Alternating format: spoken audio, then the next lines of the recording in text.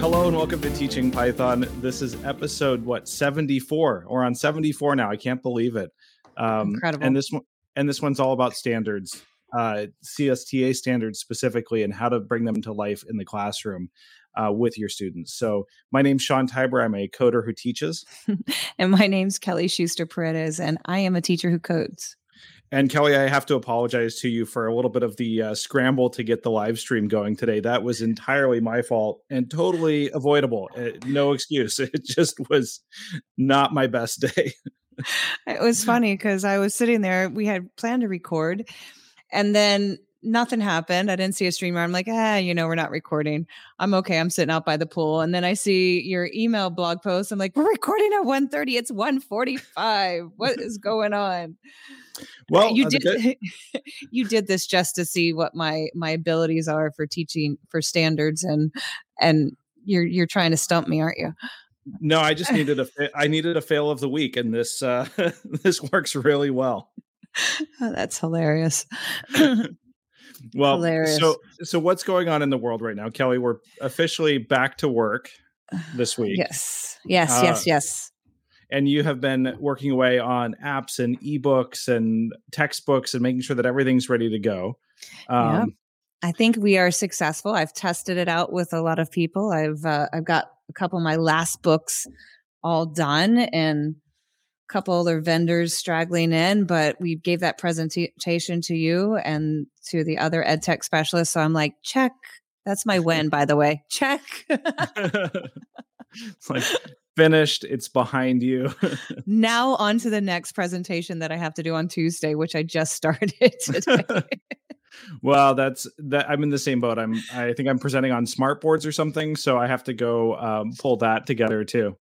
Oh well, I'm presenting on high expectations in the classroom. Nice. Well, yeah, I think that'll go really well given the work that you did last year on that and really trying to change the way that you set expectations for students and then held them to it. And I think that's a really good thing and really powerful thing for students when they know what to expect or what to expect of themselves. Absolutely. With those sixth graders too, that I can't code, I can't do it. So we're going to keep testing and using them as guinea pigs and see how they go. Well, yeah, but I mean, I have a really good feeling about this crop of sixth graders coming in. You think back to when we started teaching this. This is our fourth year together now. But when we started this 4 years ago, students didn't have all of the computer science education that they have now at our school. They're 4 years further along in the journey. So they started this group of sixth graders. They were second graders that first year that we started. And they were getting all that computer science background and education. And now I can't wait to see what they're going to do as sixth graders. Absolutely. And I keep thinking this is my last chance to mess up before my son becomes a sixth grader next year. Can you believe that? My son, sixth grader. It's kind of wild, you know? Okay. All right. But that's okay. We'll find a way to make it work. It'll just be awkward for most of it. I'm going to leave. Can you reprimand him? I'm leaving. Did you have any? Hey, look, Daniel Chen's in the chat with us too. Hi, Daniel. Hi, Daniel. It's been so long. Oh man, I can't wait to catch up with him and see what he's been up to, and how he's gearing up for the new semester with all of his work in bioinformatics and data science and everything. That we'll have to have him come on the show and just give us an update. Absolutely. You need to, I need to ask him. I'm going to ask him if he follows this one girl on LinkedIn. She's amazing. See, now that we have him, we're just going to talk to Chen. All right. Keep going with the show while I look up her name. It's going to take me a while. She posts constantly on data science. She's amazing. She's taking her journey in machine learning and data science. And she's kind of helping me on the AWS journey because she explains things. She posted a couple of really cool math AI stuff the other day. And then she posted this really interesting tidbit about Pringles and how they used AI to design the way that the Pringles would fit on top of each other. So I'll find the name and we'll post it in a second. So not to nerd out too much about crisps and the fact that they're not actually made out of potatoes. I think they're made out of like turnip and everything. Like it's crazy. It's all just starch. But I used to work at the company that makes Pringles, and they did have to mathematically model the shape of the Pringles. They stack correctly so that they, like, as they're running them at high speed through their manufacturing lines to cook them and pack them and everything, that they don't fly off. And it reminds me, one of the applications of modeling and simulation that we used at Procter and Gamble was modeling and simulating assembly lines and manufacturing lines to be able to see how things would behave at high speeds. And it's kind of a really cool thing that somewhere out there in the cloud is a model or a simulation that's running Pringles at hundreds of miles an hour through their system to see how they fly off the manufacturing line when they get too fast. That is very nerdy. You got to enjoy the little things. So let's see here. We let's start off where we always do. I mean, we're already kind of in the middle of the conversation, but let's go through wins of the week and fails of the week. I know my fail of the week already. My win was getting the ClassLink presentation done, train the trainers done. We had, I think, like 90 something apps that needed to go on this platform. I'm successful at now writing queries, doing SFTP file transfers. I sat through a conversation about matching and preprocessors and making data from one roster to go to another place. And I was like, ooh, I know what a preprocessor is. I know this guy. So I have definitely become the more back-end informational person this year than I ever thought I would in my entire lifetime. So it was pretty cool. That's a huge win for me. So nice. I think we'll have to get we'll have to get you using their API also. Maybe some webhooks, something will happen when, certain events happen in the system. That could be fun. Yeah, we only have LTI, which is not API, right? I don't know. We'll have to dig into that. I don't know what they mean by LTI. So all right. Wait. Can you see that? Yeah, the Pringle. Yep. It has that saddle shape is what is it, like hype? I saw your post about it. It was like something like hyper. The hyperbolic paraboloid. And the person to follow is Alex Wang. She's a data science, data analytics person. She does a really cool post. Okay, sorry, your win of the week. Very cool. So my win of the week has to be getting my blog post up finally about the second part of the hand sanitizer dispenser. It's been months sitting on my hard drive, partially finished. Well, not quite a year, but close enough. And I just got it posted there, and it has all of the information about how it's automated through Home Assistant. So now when someone uses the hand sanitizer dispenser in our classroom, there's a lamp that flashes in different colors, and Alexa will select one of 20 or 30 random phrases or quips and speaks it out when the students sanitize their hands. So I'm pleased to say that we had 2,838 hand sanitizer dispenses that were tracked last year on the dispenser. It was pretty cool to see how well it worked. That's very cool. Hopefully we'll have the same amount, if not more, this year. So keep those hands clean and everything. Yeah. So cool. Yeah, I mean, I hope so. I hope we'll get students involved in it more. And I have some ideas for how we can make it even more interesting and always kind of keep them on their toes or excited about something. We have some new equipment coming to the classroom to make it a little bit more connected and a little bit more fun. So more to come on that one. Absolutely. And I have to get my AWS working and doing some of that stuff. Keyboard. We're going to be doing all kinds of AI things, I think, this year. It's going to be pretty cool. Very cool. Very cool. Well, fails of the week. Any to share? There's so many. Just little things, just getting through ClassLink stuff. But yeah, nothing worth sharing. But it's all a learning curve. So I'm good with that. I'm just going to leave it like that and keep going. And you? Well, other than this podcast and getting the live stream set up on time, uh, honestly, there's been just a series of fails this week. I had the sprinkler guys coming to fix the sprinklers in our yard, and the sprinkler guy came out. And as I was in the middle of a call the other day with you, Kelly, you were presenting, and I think I was mid sentence. He chopped through the cable line to the house and cut off the signal. So I was out in the middle of a thunderstorm trying to repair this line, at least temporarily, so that our internet provider could come fix it later. But it was definitely a bit of a fail, and I was just trying not to get electrocuted by a lightning strike. So I think it all turned out well, but it definitely felt like it was one thing after another this week of fails that had to be overcome. That's funny because our boss says, oh, Sean's gone. I was like, yeah, he says he doesn't have to listen to this part because I do ClassLink and he does iPads. And then I said, I'm just kidding. Yeah, we're definitely both accountable, regardless of what we'd like to say.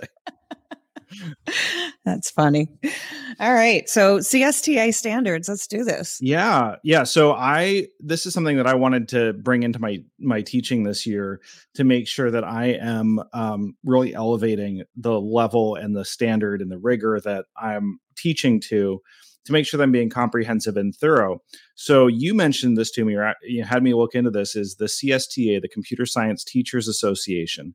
They have a whole set of standards by different grade levels and by concept areas. So you can see this on csteachers.org. They have a standards section, and you can filter it to the different levels. So I focused it just on level 2, which is ages 11 to 14, grades 6 through 8.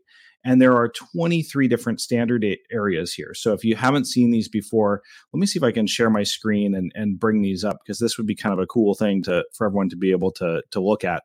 I really like how they're filtered. It's really cool because they do it by different age levels and everything. And I think even if you're looking to learn for yourself, or you're teaching at like maybe in a university setting, grad school, professional setting, these standards can be really helpful because it will give you something to look at, like a framework in which to use for this. So let me see if I can get my tab sharing here. While you're doing that, I'll that's a different view. Do you have the progression one? You don't have the progression one. That one's really nice.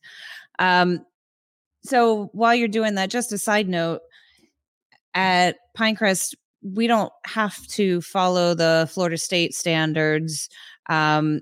We can, in theory, pick and choose. We do tend to bring in a lot of the CSTA. It's computer science technology standards. So why wouldn't you? They're really thorough. They did a revamp and revise of them in 2017. And the bands that Sean was talking about, this is that progression of a K-12 school system curriculum. So if you are getting a student that comes into your school in 6th grade and hasn't had curriculum science in the previous years, you may still need to back up and look at level 1 band to make sure that your students can progress in that level.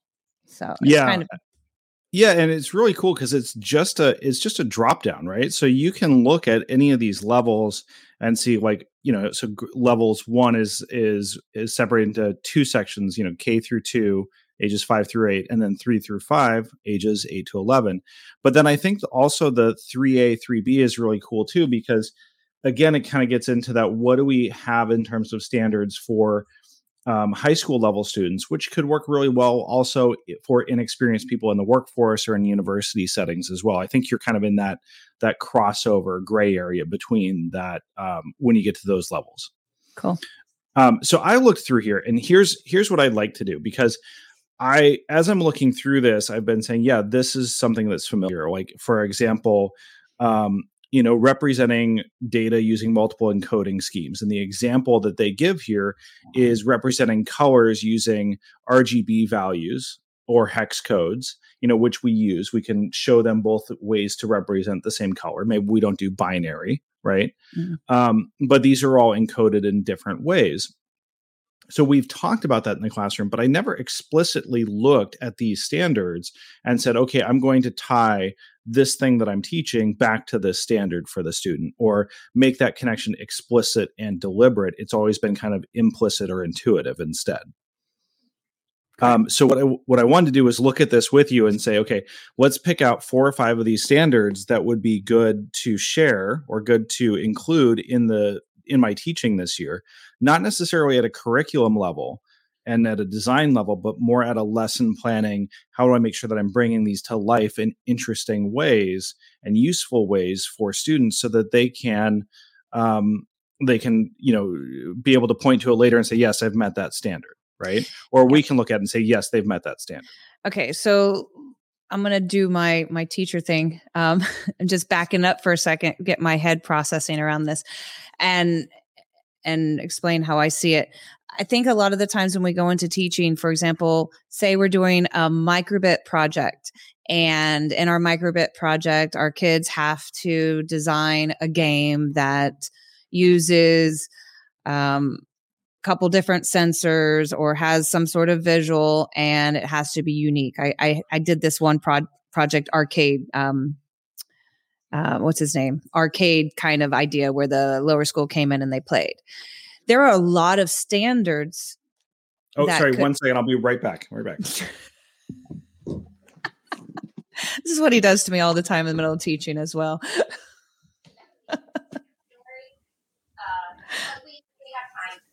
Sorry, hold on 1 second, Sarah. Is he there? This is.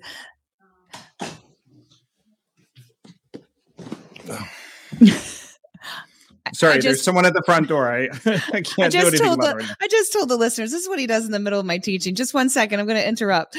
Now he loses my train of thought, and then it takes me like 20 minutes to get back on. I have every confidence that you'll be able to get back into the swing of things. So anyways, during this project with the microbits, we probably cover, 10 or 15 of those standards from CSTA. I may not be assessing all of those standards at that moment in time. In fact, assessing probably more than 3 or 4 standards is like way too much. So when you start thinking about which projects you're going to do or which standard you're going to do, you want to think about one that maybe isn't done throughout 6th, 7th, and 8th. Because I'm assuming we're talking about your 8th grade class, right? So think of something that, because these standards are for by the end of 8th grade, the student will be able to do this. So if they've done a lot of it in 6th grade, or if they've done a lot of it in 7th grade, what haven't they done in 8th grade? And how can you push that? Yeah. Daniel Chen says the joys of working from home. Right? It's very true. It's very true. So I think I have questions about this, because this is the part that I want to make sure that I'm thinking about and that I have the right framework for this, because you mentioned assessment, right? Which kind of comes at the end of the loop. It's not like a linear thing, but it's the end of the loop before you go back into the next round Depends. Right. Could be during the loop. It doesn't have to necessarily be at the end of the loop, right? Well, we can assess formatively, and still that standard can be, for example, you might have identify and fix problems. I don't know. I just pulled this one. Systematically identify and fix problems with computing devices and their components. You're working with Circuit Playground. For me, that love-hate relationship Circuit Playground, the kids need to put in the firmware. They need to check for everything to light up. They need to see if the code that's from the package works. If they can do that before your project's not even about getting the Circuit Playground working, but that standard could be assessed very early on in the project. Right. So that troubleshooting cycle step is something that could be assessed as part of the project. Mm-hmm. But it doesn't have to be a grade for the end of the project. It won't be, check. Well, so then let me take a step back then. So do the students get to see the standards? I guess is the first thing. Is it something that you show them explicitly? Here's the standards we're trying to teach to. Is it something that you kind of keep a little bit behind the scenes and then you can show them later? Like, is there a best approach for how you incorporate these standards for the students to be able to see them? Yeah. In theory, each time you have a lesson, you have objectives. And in theory, your objectives of what you want the student to accomplish should be shown prior to the lesson. What is the big idea? I'm going to give you these 3 different types of circuit boards, and I want you to be able to troubleshoot them. So that is our goal for this class today. You do it, whatever. Did they do it? Yep. Check the standard.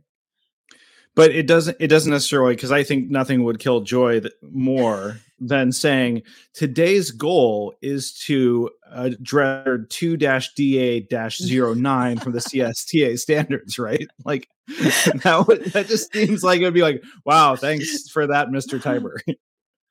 Yeah. So our objective today is to see if you can get these boards to work, which is something you say all the time. You throw a bunch of boards to them and you say, hey, kids, get it to work. So that is your verbiage that you use. That is your ultimate goal. That is your learning objective. And by the end of the class, either they all got it to work or they're all crying in the corner. Right. So I think what you're saying is just that in my mind, and as I'm planning and designing, I'm mapping the learning objective to the standard, but I'm not necessarily showing the student the standard itself. I mean, they could see it if they want to, or you could have a link or whatever, but maybe that's a little too it's a little direct. Yeah, these are written for us. Seek and incorporate feedback from team members and users to refine a solution that meets user needs. This is something for publication. So,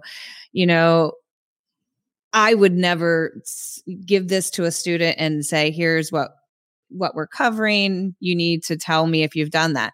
But maybe in the rubrics, I could put on, if I have a 1-line rubric and I have below expectations and above expectations, in my meet expectations, I might say something like, worked as a team, went through some iterations to find feedback on how to improve the program or to make it more concise or to make it more readable, and has done that with 2 or 3 people.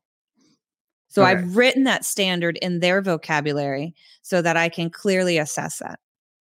So we start with establishing learning objectives tied to standards. Mm-hmm. We assess either throughout or at the end against how well they're meeting those standards, right?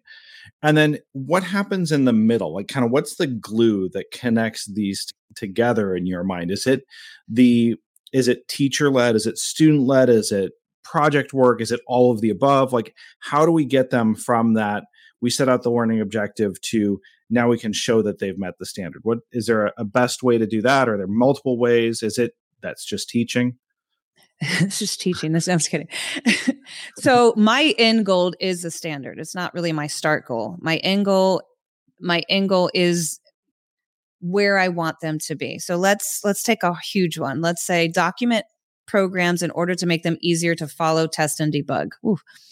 That was huge. So let me bring that one up, because that one's that is a huge one. Document programs. There we go. Documentation. Okay. Yeah. So let's think of this as the card game. I think you went and did the classes activity. We took a 7th grade card game where they just wrote however they could get the card game working. And then you took and you looked at classes, correct? Right. So let's assume this lesson wasn't written yet. First, you want to make sure that they can document their programs, they can follow it, they can test it, and they can debug it. That's your end goal. What do they need to do from that end goal in order to do that project? Right? So you're going to work backwards from that end goal. So debug. All right. So we're going to put that in the beginning. What does it mean to debug? How do we find coding errors? Now, again, I might have covered that in 6th and 7th grade, which I do. And I know you continue to cover in 8th grade. So you can say, remember in 6th grade when we were looking for this type of error or that type of error. And it might just be can you recall this? Like a quick little 5 minutes of a lesson. Doesn't have to be taught if it was already taught previously. Does that make sense? Right. So you're connecting it and you're showing that the building blocks, right, or building upon the foundation that they already have. And maybe some of that is enhancement. So the 6th grade goal might be they have comments in their code, right? Mhm. They're explaining it with comments. But then 7th grade, we might introduce flowcharts and diagramming, or some sort of like UI sketch or something. And then by 8th grade, maybe they're writing their own formal doc strings or something like that. Could be a build step that they do that could turn into their own documentation for a module or for a program that they're writing. Correct. And I actually wrote a pretty good blog. I thought it was one of my better blogs on building a rubric. So this stuff will come into mind. But whenever I look at a standard that I really want to teach, I list out everything that's within that standard. And that list, especially if it's like I don't use these standards as much. I've looked at them a couple times, but they're intense for our 9 weeks purposes. That's why we look at only a few. But I would list out everything within that standard of what the kids would have to do and tease out the important parts that I think I need to explicitly teach at that moment. Right? So our kids know loops in lower school. They know conditional statements-ish. They know, how to make a fuzzy thing go through a what's it called? That fuzzy thing that they play on the iPad. They know how Codable. Codable, that fuzzy thing. They know how to do that stuff. So I can start crossing out the stuff that I know that they have been taught, explicitly taught, and focus on the things that they have not been explicitly taught. And I might have to do 2 or 3 projects in order to make sure that the documenting programs has been done, right? Or maybe we don't even get to that completely until the 9th grade year when they go into AP. Right. So right. That's how I work back from standards. Gotcha. Okay. So I think that helps me a lot because, the important thing here in my mind is like making it intentional, right? Making it something that doesn't just happen serendipitously, but something that is intentional practice, intentional part of your teaching. And what I like about the way that you've organized this is that it starts with objectives. It has specific projects, activities, assessments, practices, homework, whatever it is what helps to build each of those against each of those objectives. But then the role of assessment is to evaluate how well did we meet that standard? How well was that objective achieved? And how do we measure that? Right. Yeah. And it allows you. Oh, go ahead.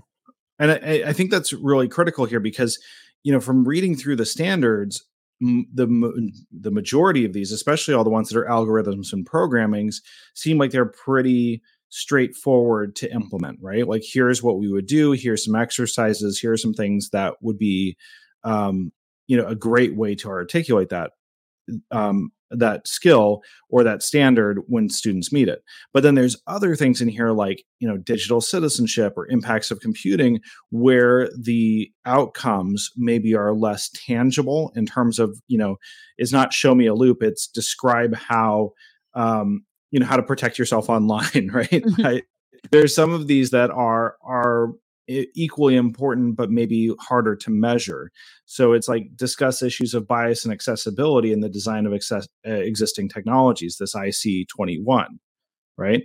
So these things are, there's less specific concrete examples that you can give to say, yes, this is definitely a loop, or yes, this is data analytics, right? Like Daniel just showed here that the standard for data analysis collect data using computational tools and transform the data to make it more useful and reliable.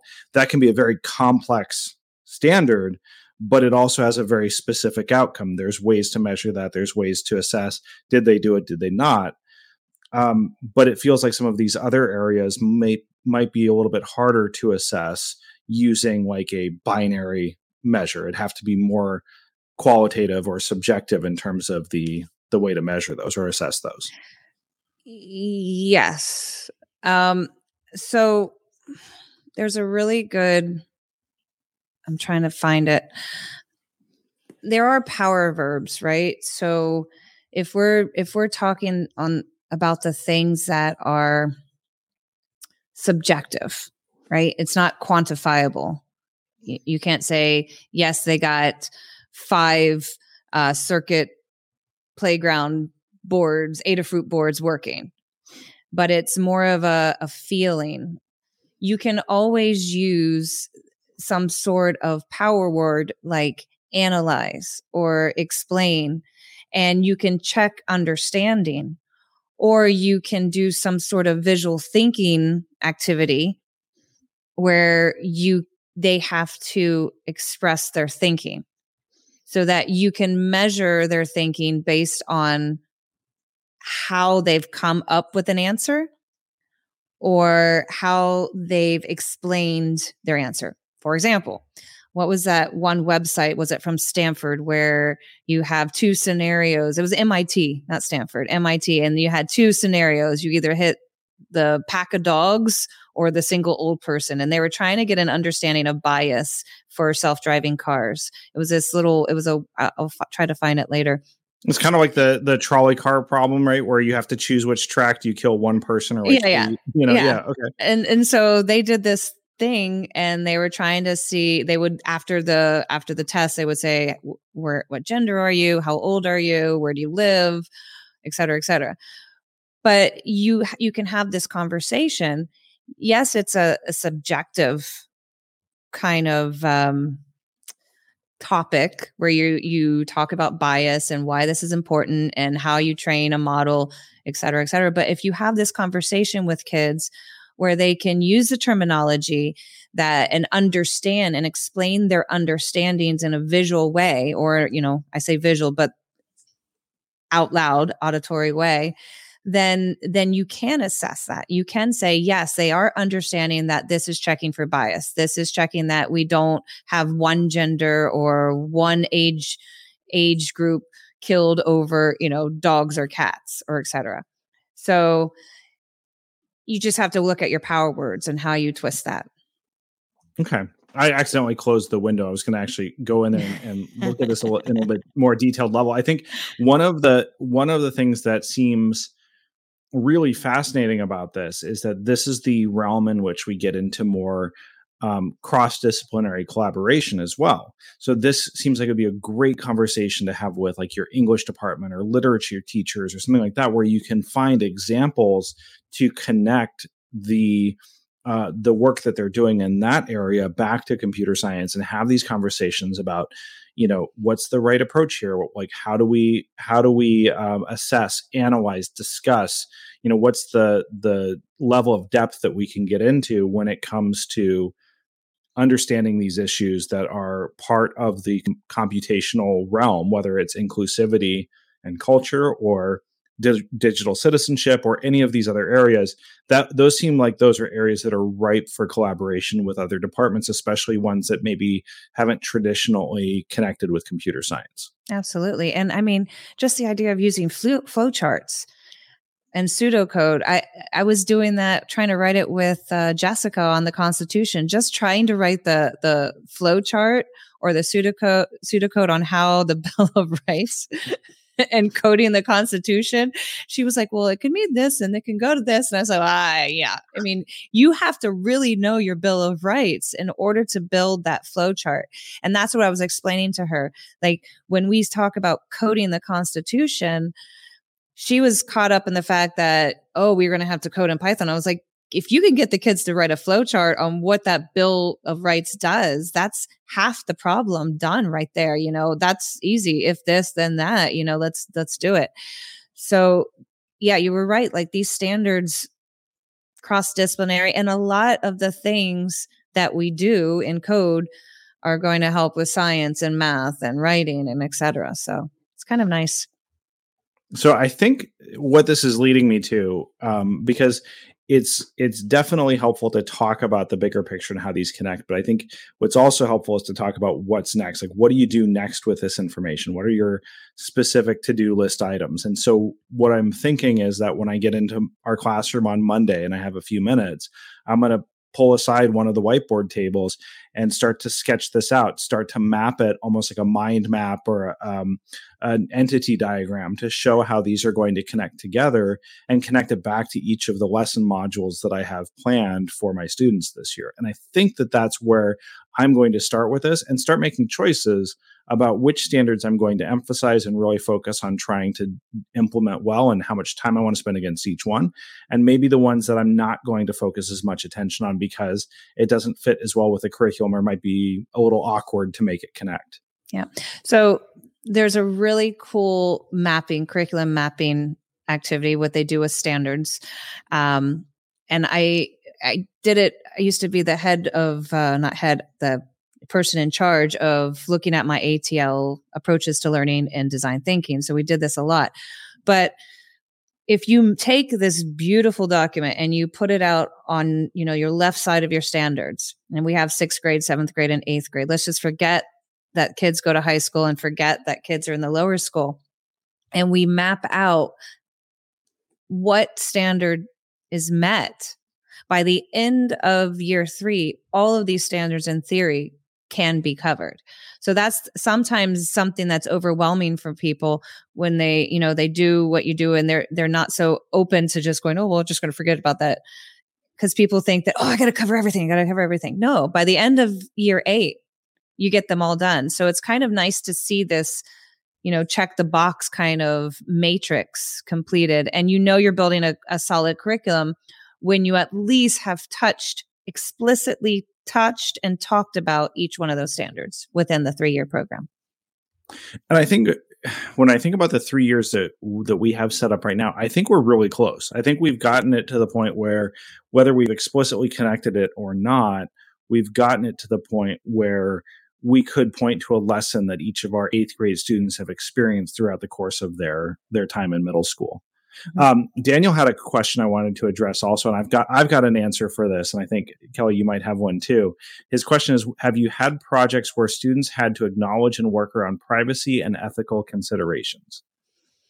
And I know we talked a little bit about it with machine learning.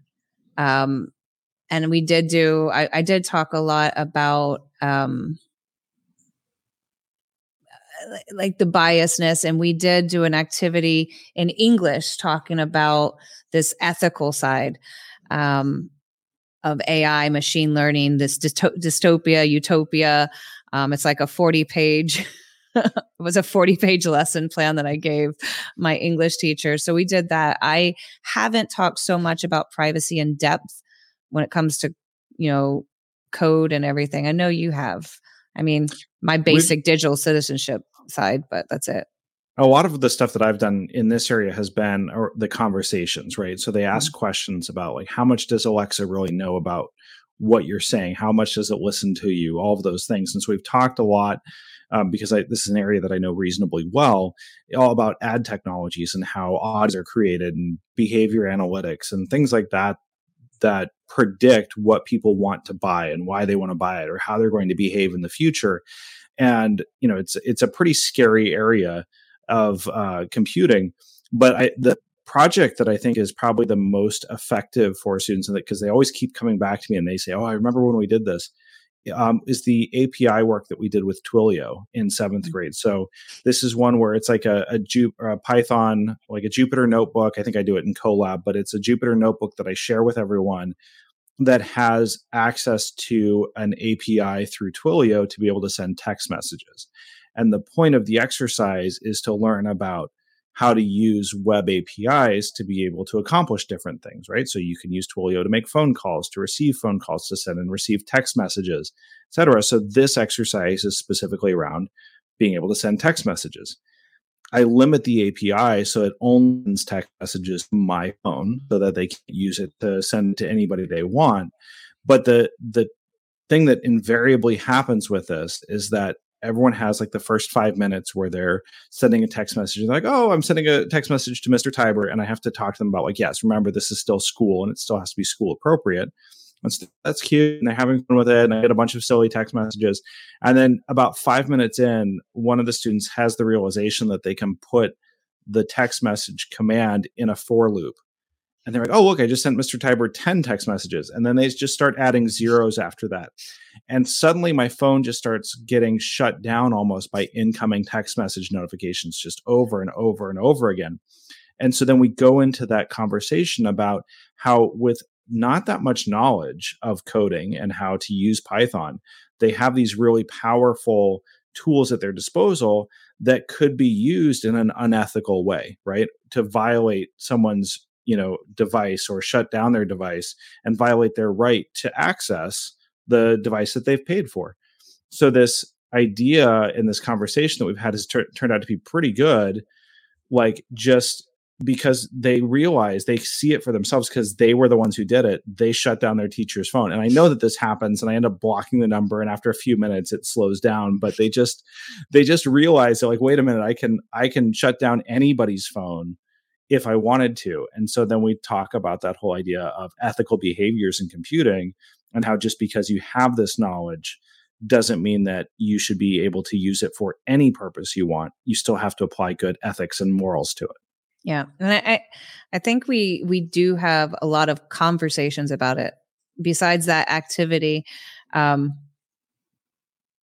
trying to think of ways where we explicitly teach it, but we do talk a lot about after the fact, I noticed you didn't do all of your PyBites and you just copied it. Like, that's great. I understand you copy that. What's the ethical thing behind that? And you copy this code from GitHub. How does that affect you? Not only did you steal someone's code and did not give them credit, how does that affect you in the long term? And that kind of goes on the side of my presentation on Tuesday to the teachers, is that high expectations.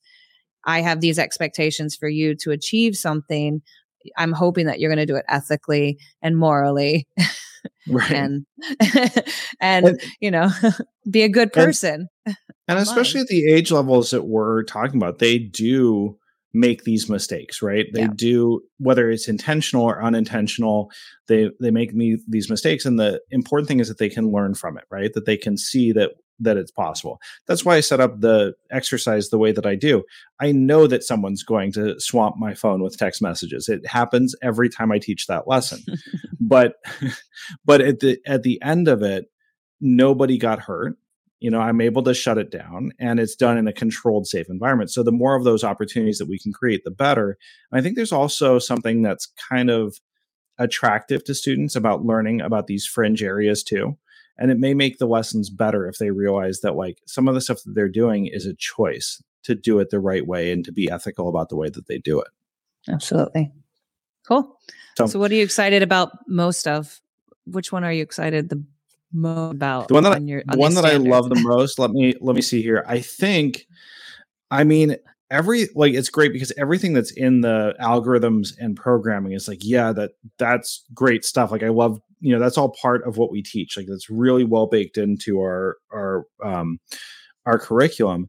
But I think the stuff that I really want to do more, especially with the 8th graders, is to look at the networking stuff. So look at the part that's all about what was it? It was model how information is broken down into smaller pieces, transmitted as packets through multiple devices over networks and the internet, and reassembled at the destination. That's something that personally I like a lot, because we have this idea that like once I'm connected to Wi-Fi, it's just magic, right? Mm-hmm. If I can connect to the Wi-Fi in my house, like the internet just is there. And what we don't realize is that whole architecture to connect computers together and to have the networking and to make it reliable and robust and all those things. And I don't intend to go into a lot of detail with that, but having a basic understanding of being able to connect other servers, this idea of IP addresses and routing and domain names and all of these things, with a basic understanding for that, it opens up the world to you in a lot of other ways for things like making web requests or setting up your own web server or any of those things. So now you can tell people like, hey, grandma, come see my website. Here's the address for it. And you know that it's set up on a computer somewhere with this, URL, and how they get to that is kind of a cool way of connecting dots together. Yeah, that's pretty cool. I was looking, like, I spend all of 6th grade in algorithms and programming standards.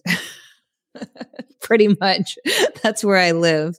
And I do like we do a little bit of impacts of coding. We do 1 week of machine learning in our 9 weeks. We try to squeeze that in. Last year we didn't do so hot because it was just get through the year kind of thing. But in the past we did it.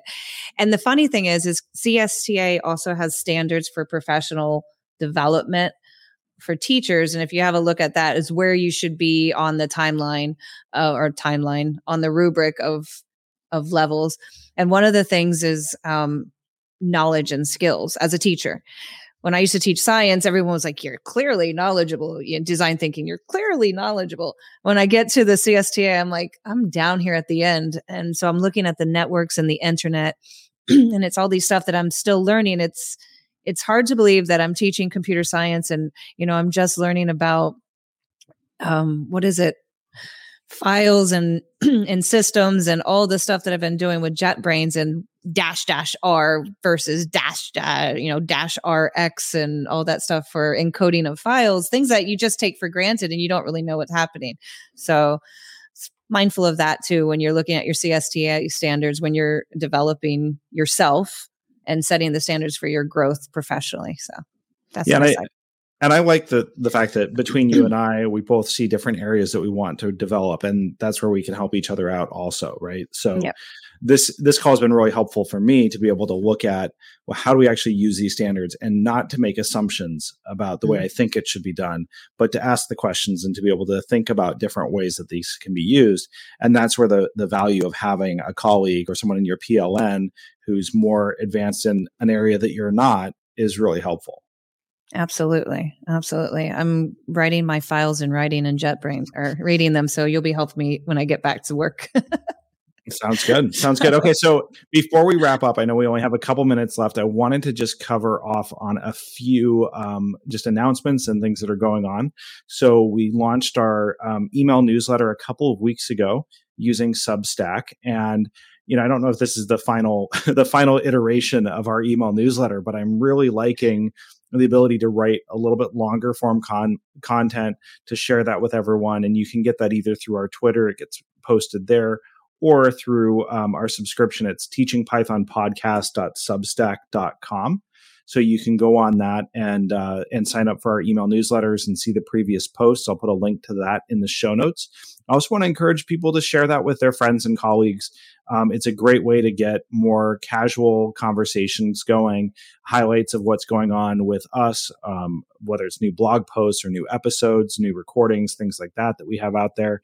And then also the other thing I wanted to mention too was that this week, I think it was Saturday, the state of Florida, where Kelly and I live, had the highest number of new COVID cases since July of last year. So things have really picked up here in terms of COVID. So right now, we don't know what our year is going to look like or how this wave of new cases is going to affect our teaching. But I did want to highlight for everyone that there's a couple of great episodes, 43 and 44, in the back catalog from our friends over at Real Python. It's David Amos and Christopher Bailey, and it's all about written and video content that you can apply asynchronously. So if you are in the same boat that Kelly and I are, where there's a little bit of uncertainty as to whether we'll be in the classroom or at home or wherever, or who's going to be in the classroom, take a look at some of those episodes about asynchronous content, because it may help you generate some stuff that you can have available if no matter where you are and no matter what your teaching situation looks like this year. We also want to encourage everyone, stay safe, do what's right for you, take care of yourselves. We want to make sure that that everyone's getting the care and the help that they need. I know it's a little bit stressful to be, at least for me, to be thinking about going back to school in the middle of a big upsurge of new cases, but we've gone through this a couple times before, and we'll just make the best of it, I suppose. Yep. Well, on a lighter note, though, I mean, yes, we're going to be in their Zen garden. I think I'm going to be out there, like outside. Let's go outside and teach. I forgot to ask you, did you look at the Adafruit, the Python rules? Yes, those are so cool. So there's it's a ruler, right? Yeah. Engineering ruler. And what is it? It has all kinds of stuff on it. And we didn't order it, or did you order it? I haven't ordered it yet, but I'm going to. So it looks like a regular ruler, right? Like a 12-inch long ruler with all the markings and everything. And it's made like a circuit board because it is a circuit board. It Circuit Playground. It has like a Circuit Python compatible board built into the ruler. So you can plug your ruler into your computer and run code on your ruler, which I think is really cool. And did you see the price? This is the best part. How much is it? $12. $12. That's amazing. $12. So I thought that was really cute. And on the back of it, like when you look at it, this one is microcenter.com. Adafruit Industries Pi Ruler, engineer reference ruler with circuit playground. And the back, it has, I'm sure David Amos, it has a Lambda, a Micro, a Pi, and it says DigiKey. And it's so cute. Yeah, and I think those are capacitive touch sensors too. So you can touch those and trigger other things to happen. So I was afraid to ask. At least I ask our boss. I've already got an AWS thing sitting on my desk, looking at me, going, "Open me, open me." I haven't done it yet, so I was afraid to ask for another thing that I wasn't going to open yet. So yet, the key word is yet. Yet. All right. Well, anything else that I'm forgetting, Kelly? Any new announcements or anything going on at the moment? Nothing right now. We go back to school Monday, so we're figure out our schedule and stuff of when we're going to record. Yeah, and that is something I mentioned in the email this week, is we definitely want to make sure that we have a regular live stream schedule so that if you want to tune in, you're able to. So we're going to be trying to set that up in the next couple of weeks. We also have some really exciting guests coming on. I just reached out to Rusty Gregory. I hope we can get him on the show soon. He and I spoke back in the early days of the podcast, but he was just on an episode of Talk Python that was really cool. It was all about small automation projects. So those little Python programs that you write that save you 15 minutes here, an hour there, you never publish them, but they help you run your life a little bit more smoothly. And so he was talking about a lot of the stuff that was on like with his work at the school district level, to be able to do some web scraping and CSV manipulation, to be able to publish reports and all this cool stuff that he's doing for his school district. So I'm hoping we can get him on the show soon to talk about that. So new good guests coming in the future, new teaching this year, new students. It's like refreshing how many new things there are. And we have some new fun stuff to play with in the classroom this year that I think our students are really going to like also. Cool. Yep, I agree. All right. So as usual, you can find us at Teaching Python on Twitter. Our website is teachingpython.fm. We now have 74 episodes in the back catalog. There's something for everyone in there.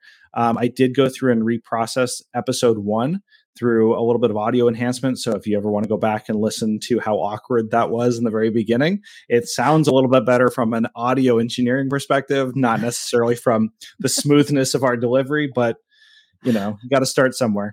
Well, they can just compare it to our live streams. It's probably about the same.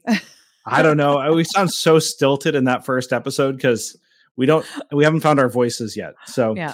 I love leaving it there because it shows the progression we've made over the course of our podcast. And I think you can see and hear the way that we've become more comfortable with the show. Yeah, I can actually say terms. Exactly. We got to run. I got to get my kids from wakeboarding camp. All right. Sounds good. They got to end the summer right too. So for Teaching Python, this is Sean. And this is Kelly signing off.